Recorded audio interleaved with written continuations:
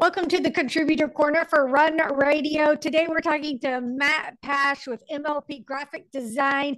You've got a lot of experience that you can share with business owners and entrepreneurs. So what do you have today? Well, today it would be brand identity for your business.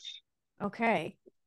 That would be adding those custom branding. Now, of course, it creates those quickly identifiable face for your brand that helps differentiate and promote your company.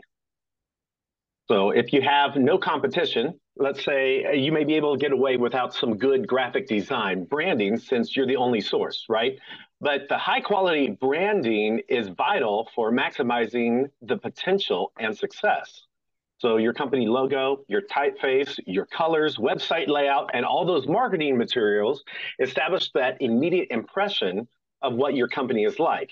It can be traditional versus trendy, serious versus fun, powerful versus laid back. Those are some examples. And a quality graphic will help, and a designer will actually work with you to put all those visual elements together in a way that will positively brand and convey those desired company image.